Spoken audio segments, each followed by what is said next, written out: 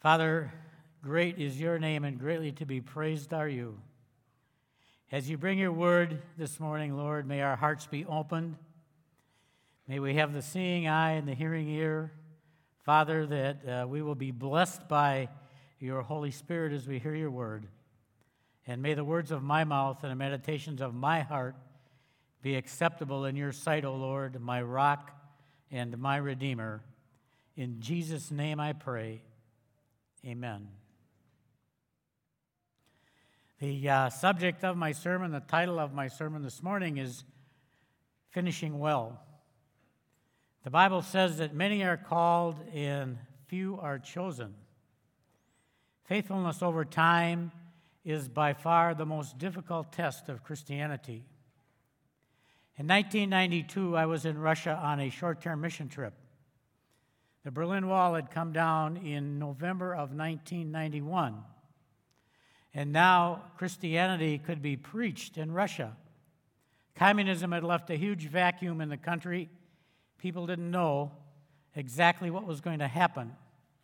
And on this particular Sunday morning, I was one of three pastors who was going to preach at this theater that they rented. There were no churches available. They rented the theater, but the theater wouldn't rent them any heat.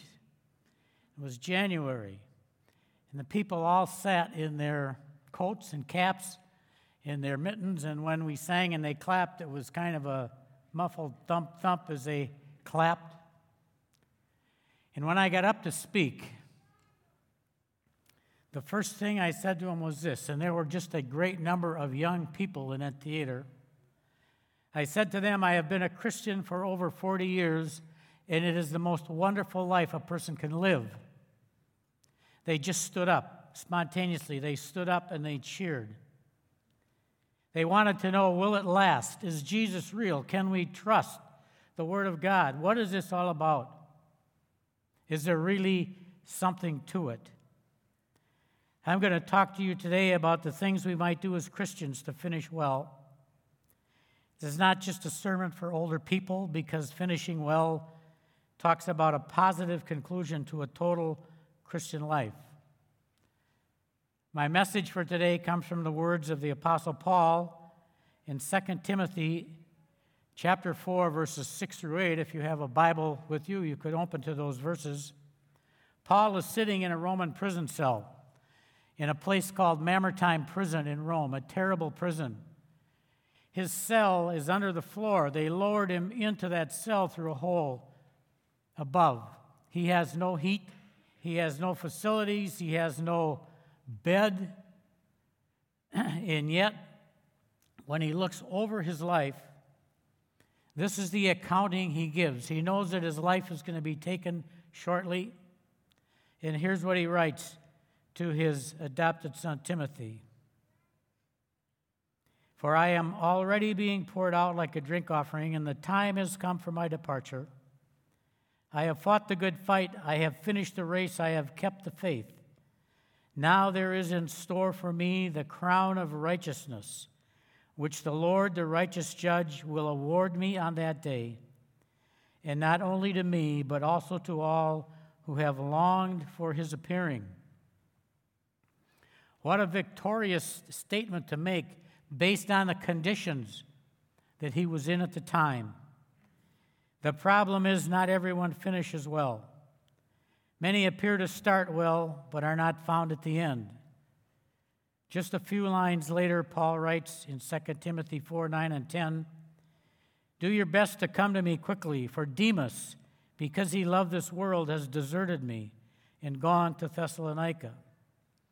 Demas was a young man that Paul had mentored, and Demas deserted Paul, never to be heard of again. One of the well-known sayings and quotes of the famous Yogi Berra goes like this: it's not over till it's over. People can appear to run the race for a long way only to come up short. The enemy never gives up until our last breath is gone. That means we have to run the race through the finish line. We don't want to run the race and just fall over when we get to the finish line. Paul is saying, I have run the race, I have kept the faith. God wants us to sprint through the finish line. I can't sprint like I used to. Can't even beat my grandchildren anymore in a race, but I have spiritual legs, and those spiritual legs, I'm praying, are going to carry me through. As you know, it's not a matter of legs, but a matter of the heart. Where your treasure is, there your heart is also. So we need to know who our treasure is.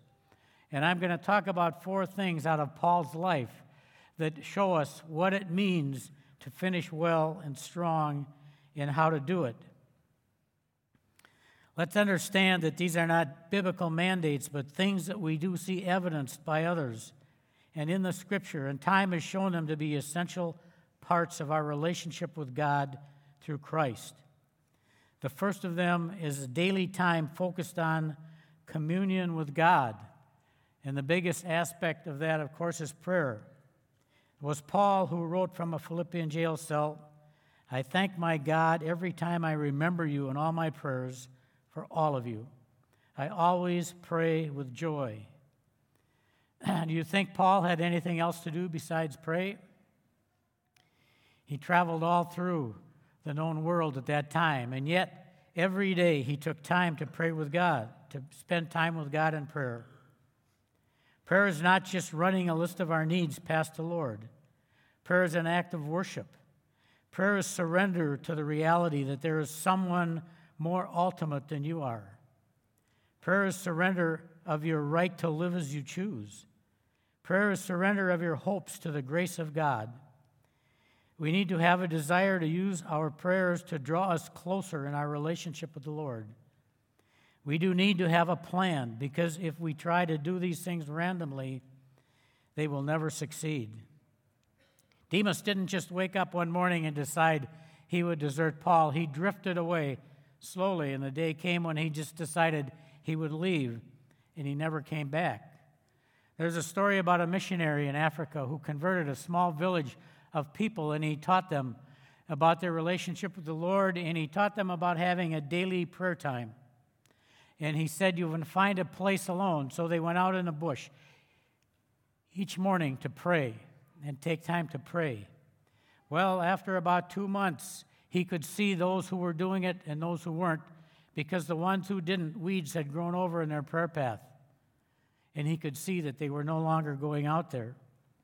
Job had a plan. Job 1:5 says that early in the morning, Job would sacrifice a burnt offering for each of his children, thinking, "Perhaps my children have sinned and cursed God in their hearts." Praying for his children was a part of his daily prayer time with the Lord. Dads, one of the big opportunities for you to demonstrate the spiritual leadership in your family is a willingness to pray for your wife and your children every day. Carol and I have a dedicated prayer time, as we did this morning, and we pray for each of our children and grandchildren by name, 22 in number now. It's a joy and a privilege for us to be able to do that. We pray for 28 missionaries and 15 widows and a number of others as well. But our children, ages now 5 of them, 55 to 45, will often call us and say, "Will you pray for me today? I've got a big business meeting. I've got this going on.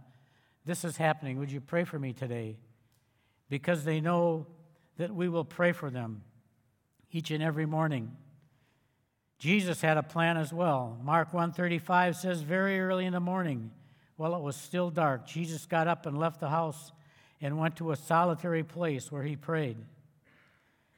Martin Luther said that he accomplished more on his knees in the morning than he did the rest of his entire day.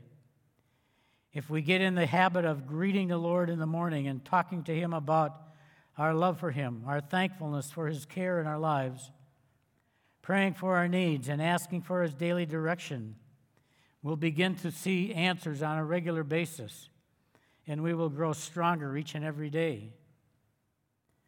The second thing we need to have is a daily relationship, a daily realization of our living relationship with Jesus Christ as we consider the importance of the gospel in our lives on a daily basis. The first thing that I do when I get up in the morning is thank the Lord for the day and for the gift of life that he's given me through his Son, Jesus Christ.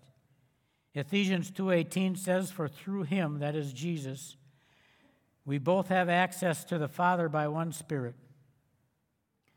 A while ago, I preached a sermon on prayer, and in that sermon, I talked about the importance of praying in Jesus' name. I said that because we belong to Jesus, he has given us the authority and power of his name. He now sits at the right hand of his Father, interceding for us. It is because of the power of the cross that we can come into the heavenly throne room as sons and daughters of the Father. It is the gospel that makes it a present reality to us that we are the children of God.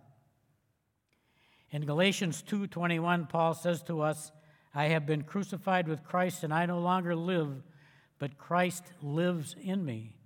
The life I live in the body, I live by faith in the Son of God." Although justification happens at an instant, in a point of time, it is inseparably tied to our daily sanctification. When a person becomes a member at Highland, part of the process is having an interview with the elders, a low-pressure interview. We don't vote on members. We just interview you. And in that interview, the first question we ask you is about your salvation, your testimony of a Christian as Jesus Christ. And often we'll hear things like this. "Well, when I was 7 years old, my mom told me about Jesus, and when we were done, she asked me if I wanted to pray to receive Jesus as Savior, and I said I did." And if you would ask Pastor Jeff, he would tell you that happened to him when he was 4 years old. I don't know if I was talking yet at 4 years old, but he was praying with his mother. What we really want to know, and that's not the right question to ask, what we really want to know is this: what is the situation of your relationship with Jesus Christ today? What is it today? We are not discounting the prayer you prayed when you were young, but what is important is that you know the reality of Jesus Christ in your life right now. A Bible teacher named Bruce Wilkerson illustrated that with a sermon he gave called "The Three Chairs," and I'm going to borrow a part out of his sermon. He used a passage out of Joshua and out of Judges, and in Joshua it said, "Joshua served the Lord throughout the life, Israel served the Lord throughout the lifetime of Joshua, and the elders who outlived him, and knew the works that the Lord had done for Israel. But after them a generation arose that did not know God and had not heard of his works." We're going to put Joshua in the first chair. Last week, Pastor Jeff talked about being hot for Jesus in 2020. And that's where Joshua sits. Joshua said, "As for me and my house, we will serve the Lord." Joshua saw God open the Jordan River. He saw the walls of Jericho fall down. And after Joshua, there were elders that lived. But as the elders lived, they began to drift slowly away from the Lord, to the point where when we got to the next generation, it says in the book of Judges, they did not even know the Lord, nor the works that he had done. 2 generations away, and they had totally deserted God.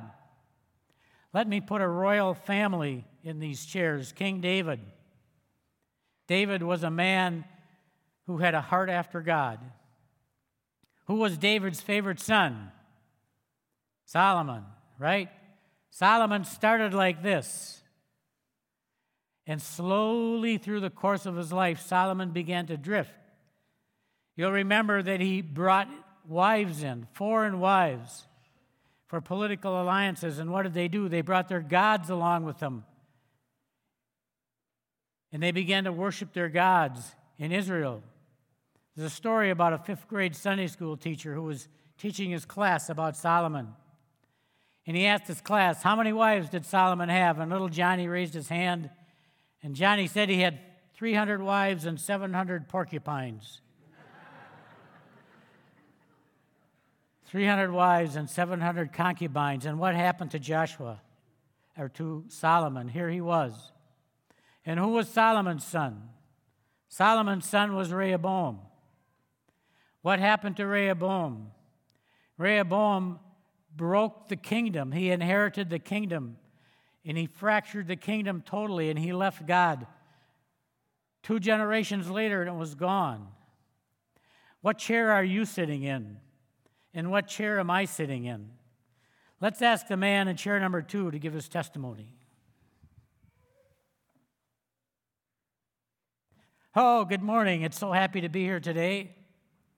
When I was 12 years old, I was at a Christian camp, and one night they were singing songs around the campfire, and somebody asked me if I knew Jesus, and I said no, and he said, would you like to receive Jesus as your Savior? And I said yes. And I prayed to receive Jesus. It was the most memorable day of my life. I'll never forget it. Now I'll ask the person in chair number 1 for his testimony.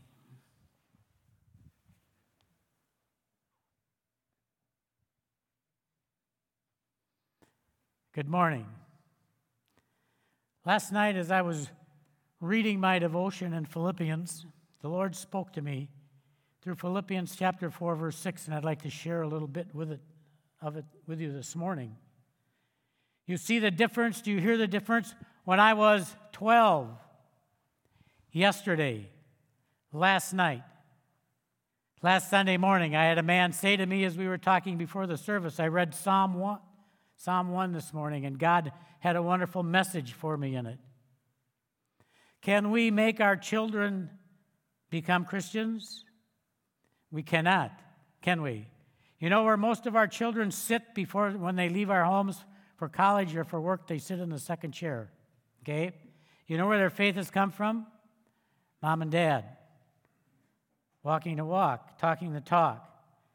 And when they get out, they have to decide if it belongs to them. Saved, not saved. Some of our children leave home in this chair. And they have to discover whether or not they can move from here to here. I'm going to put a word behind each chair. The word behind this chair is commitment. Commitment.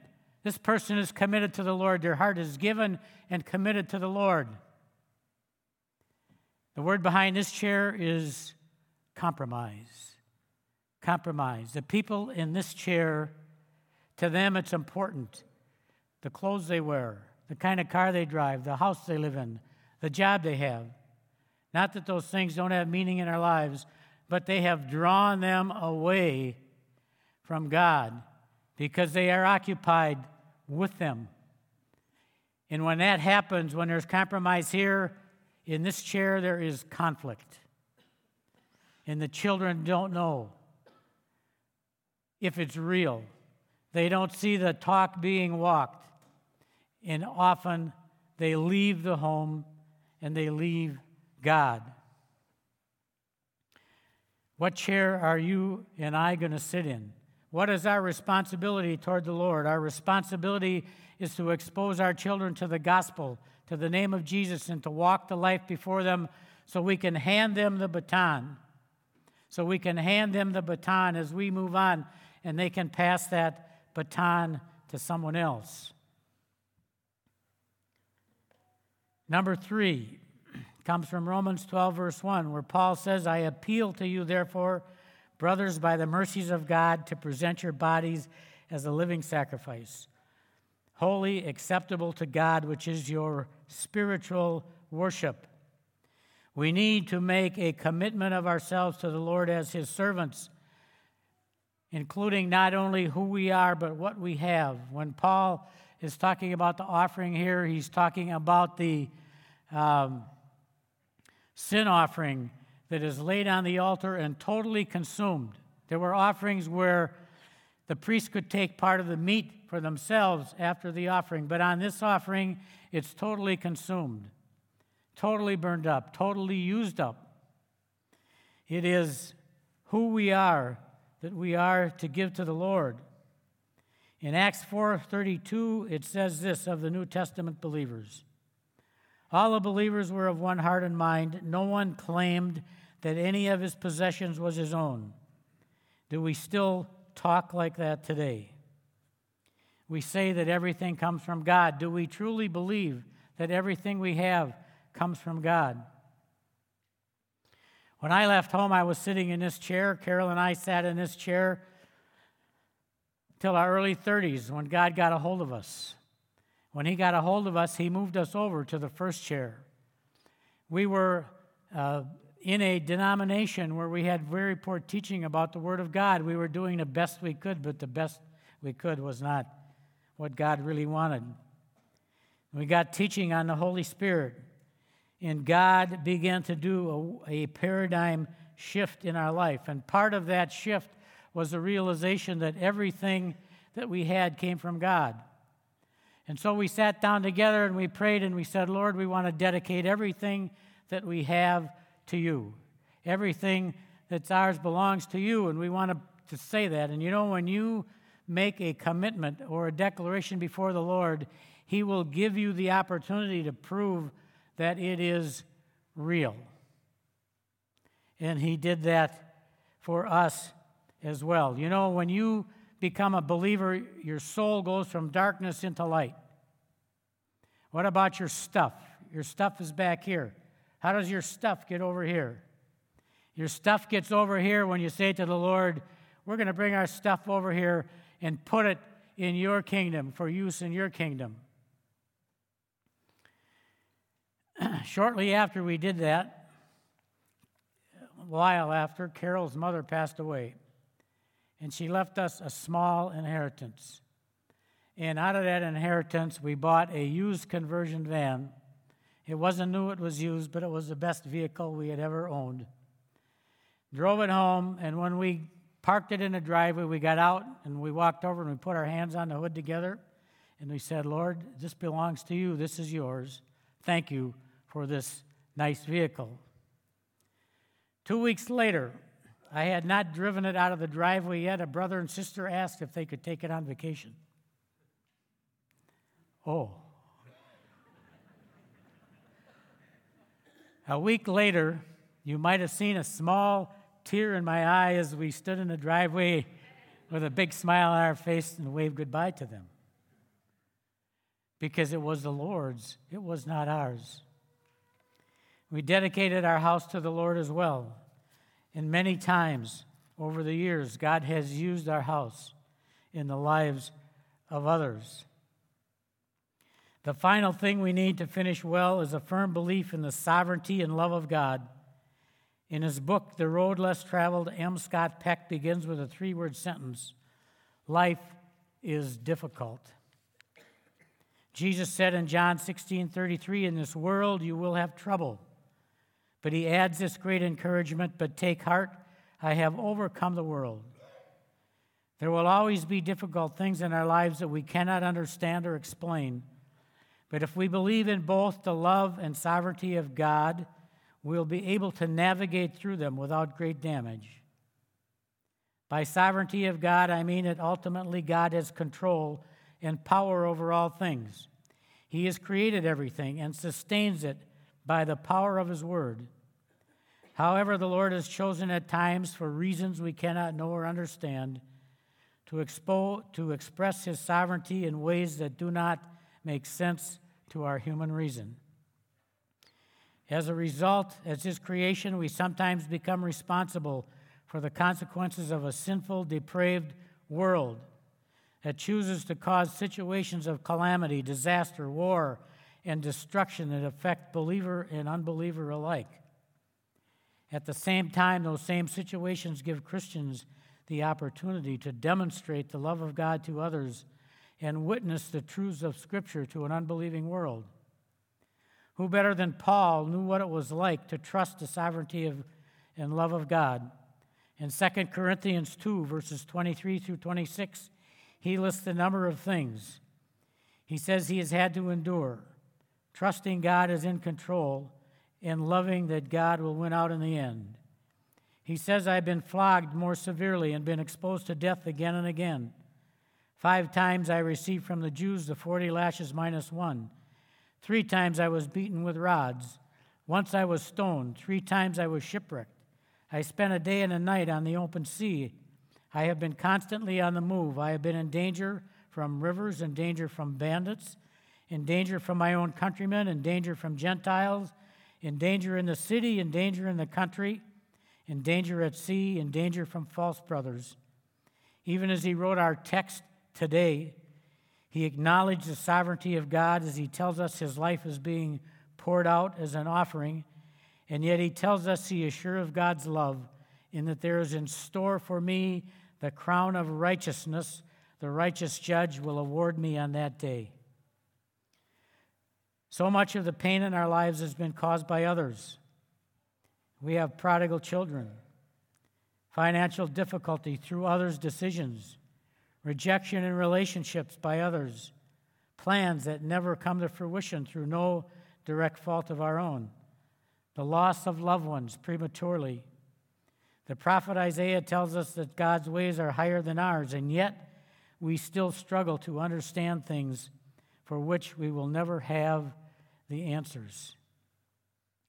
We need to take hold of the Word of God and trust that His love is greater, that His mercy is deeper, and the hope He gives us is higher than any calamity that may befall us. The Lord has forgiven our sins and given us the ability to forgive those who have hurt and damaged us as well. Back in 1921, a missionary couple named David and Svea Flood went with their 2-year-old son from Sweden to the heart of Africa, to what was then called the Belgian Congo. They met up with another young Scandinavian couple, the Eriksons, and the 4 of them sought God for direction in those days of much tenderness and devotion and sacrifice.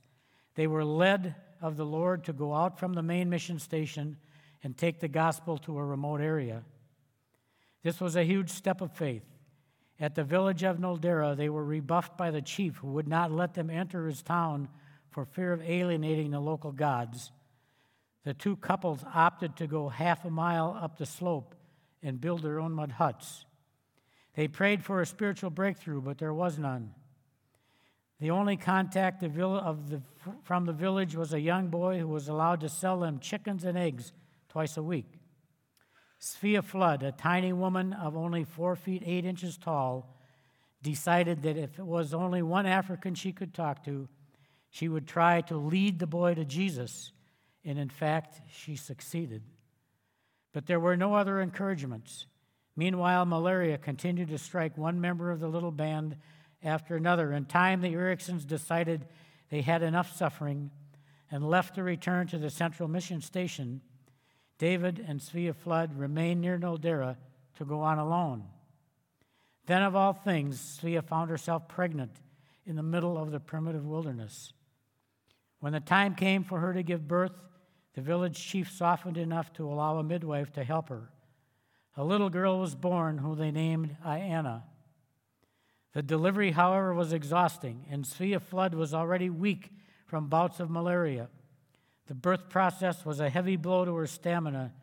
She lasted only another 17 days. Inside David Flood, something snapped in that moment.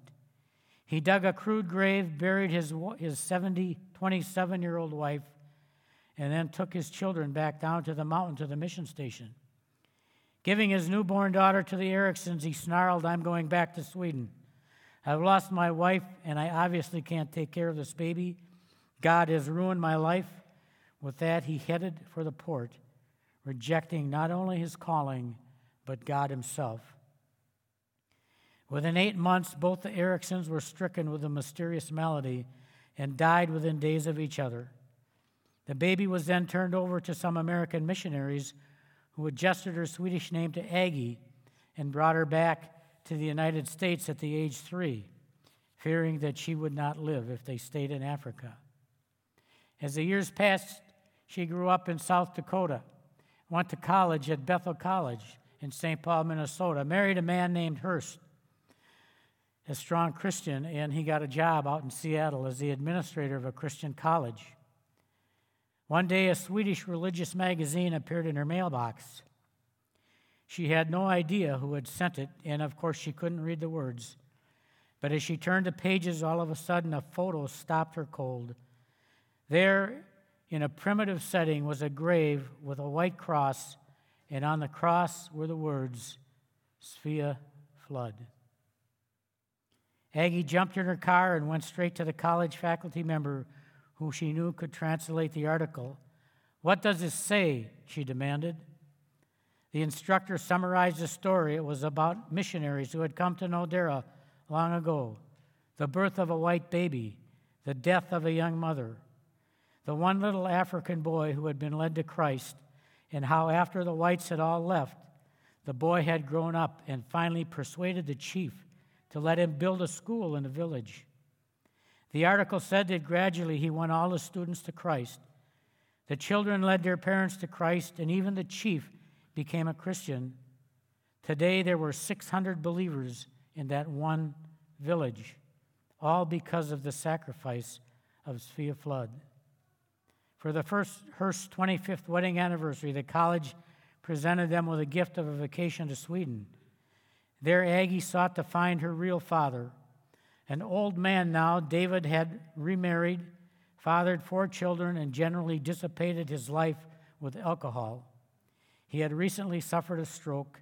Still bitter, he had one rule in his family: never mention the name of God, because God took everything from me. After an emotional reunion with her half-brothers and sister, Aggie brought up the subject of seeing her father.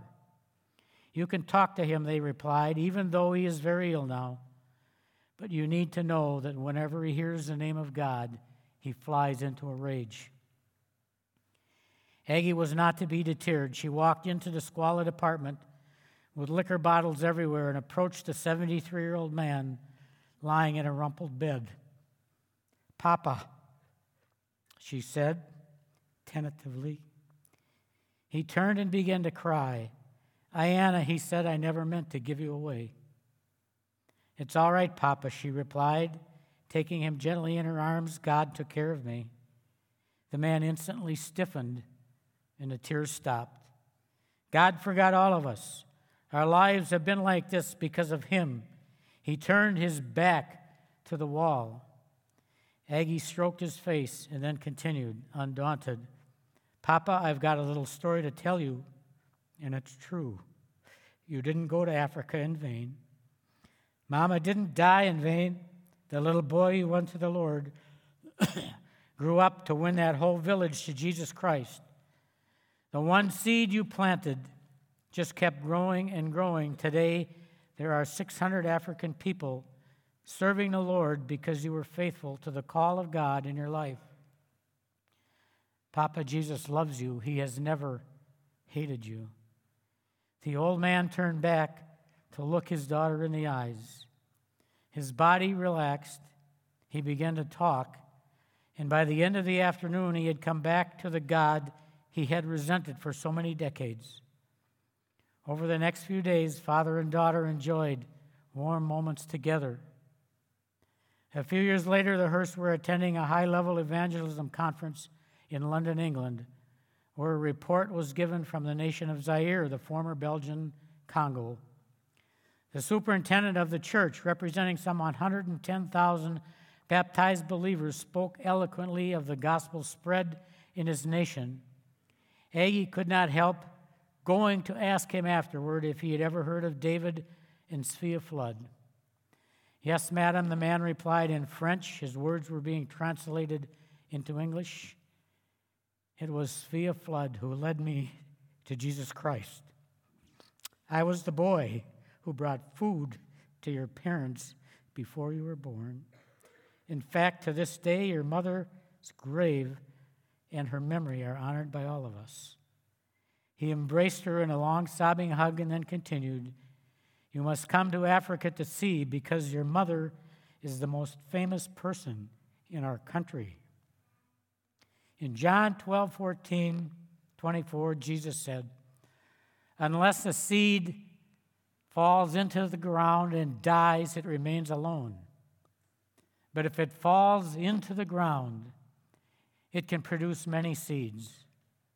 We are at the beginning of 2020. And my prayer is for you that the desire of your heart is to produce seeds. When a person becomes a Christian, they die to their sin, They die to themselves, and we are filled with the light of Christ, the light that God does not want to be hid under a bushel. And so as we begin this year, we should want to know, can we plant seeds for Jesus so that we might be able to say with Paul, I have fought the good fight, I have run the race, I have kept the faith, as we finish strong. Let us pray. Heavenly Father, who is there like you? One seed, 4 foot 8 inches tall. She planted one seed and it spread to a nation.